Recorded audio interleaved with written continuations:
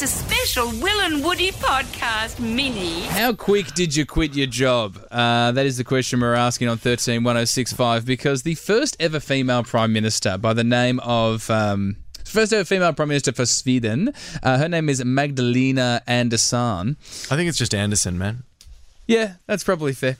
I know you tried to make it sound foreign. Anyway. But I think we'll just settle with Anderson. So this is actually a really Andersson. It's a really sad story. So she becomes the Prime Minister, first female, really exciting, and then she pitches her budget, or she puts her budget forward, and it just gets rejected.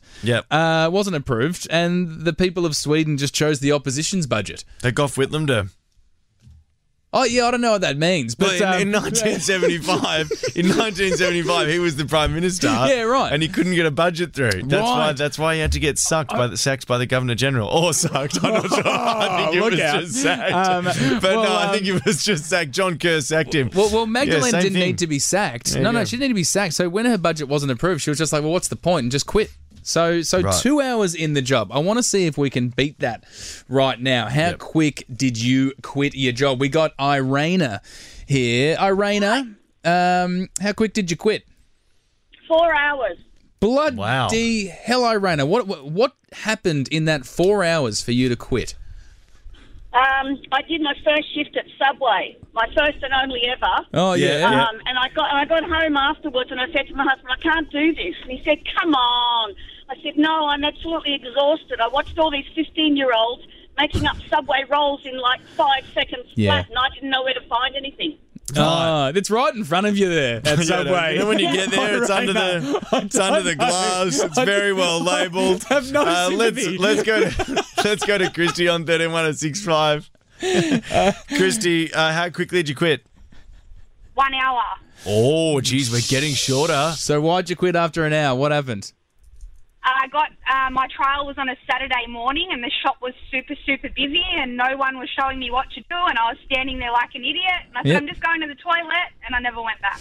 Nice. Didn't even tell him about it. Classy. I like it, Christy. Hard to beat an hour, I reckon. An hour is short. Let's go to Jules here now. Jules, can you beat an hour? How quick did you quit? 3 minutes. Oh, Jules, bit of a flex. Okay. Look at it. You knew you were sitting on a gold mine, Jules. You were just like 4 hours, 1 hour, absolute child's play. Let's go through it. Where were you working? I was listening to the radio and I thought, I'll just try and ring and get on. It was at a pub, a hotel, and I had worked there before. Got another job and the publican, he asked me to come back to meet the chef, and I knew the chef anyway, and I walked in and the waitress and the chef were passing on in the kitchen. And I knew both of them, and they both had other partners. Oh, my God, Jules wins. What a story. Wow. Wait, so you walked in. To top it off, top it off, Jules. When that chef left 6 months later, because he was a bit of he was just a nasty person, then I worked there again, and Oh, should have gone out on the high with the two people macking on in the kitchen. Hear more of the boys on the Full Show podcast. You know you want to.